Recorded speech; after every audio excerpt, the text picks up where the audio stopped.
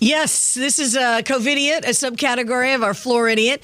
And this guy's either crazy or he has watched too many action movies in his life, possibly both. 71-year-old guy in Michigan.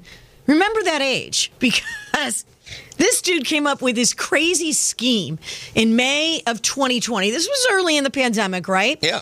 This was the plan. He's going to steal a helicopter from the Coast Guard. He's going to take that helicopter to a local hospital. He's going to free all of the COVID-19 patients. He will then quarantine the doctors and nurses and then shoot up the place. Now, we don't really know why. He also had throwing in there, he was going to steal ambulances from the hospital.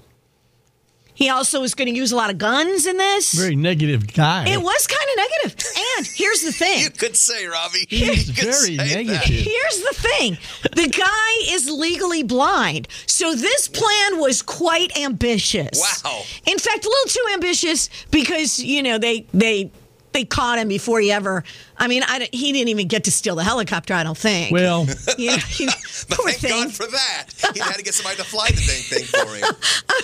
And there's really no reason given why he just apparently was. he's got no brain tissue left at all. Yeah, I don't. Hey, Fred, are you available this afternoon? Yeah, what you need?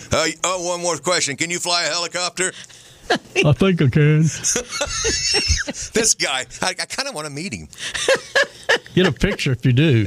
I do want a few more details on this. Yes. Just a few. But until then, we're singing. They're the Floridians.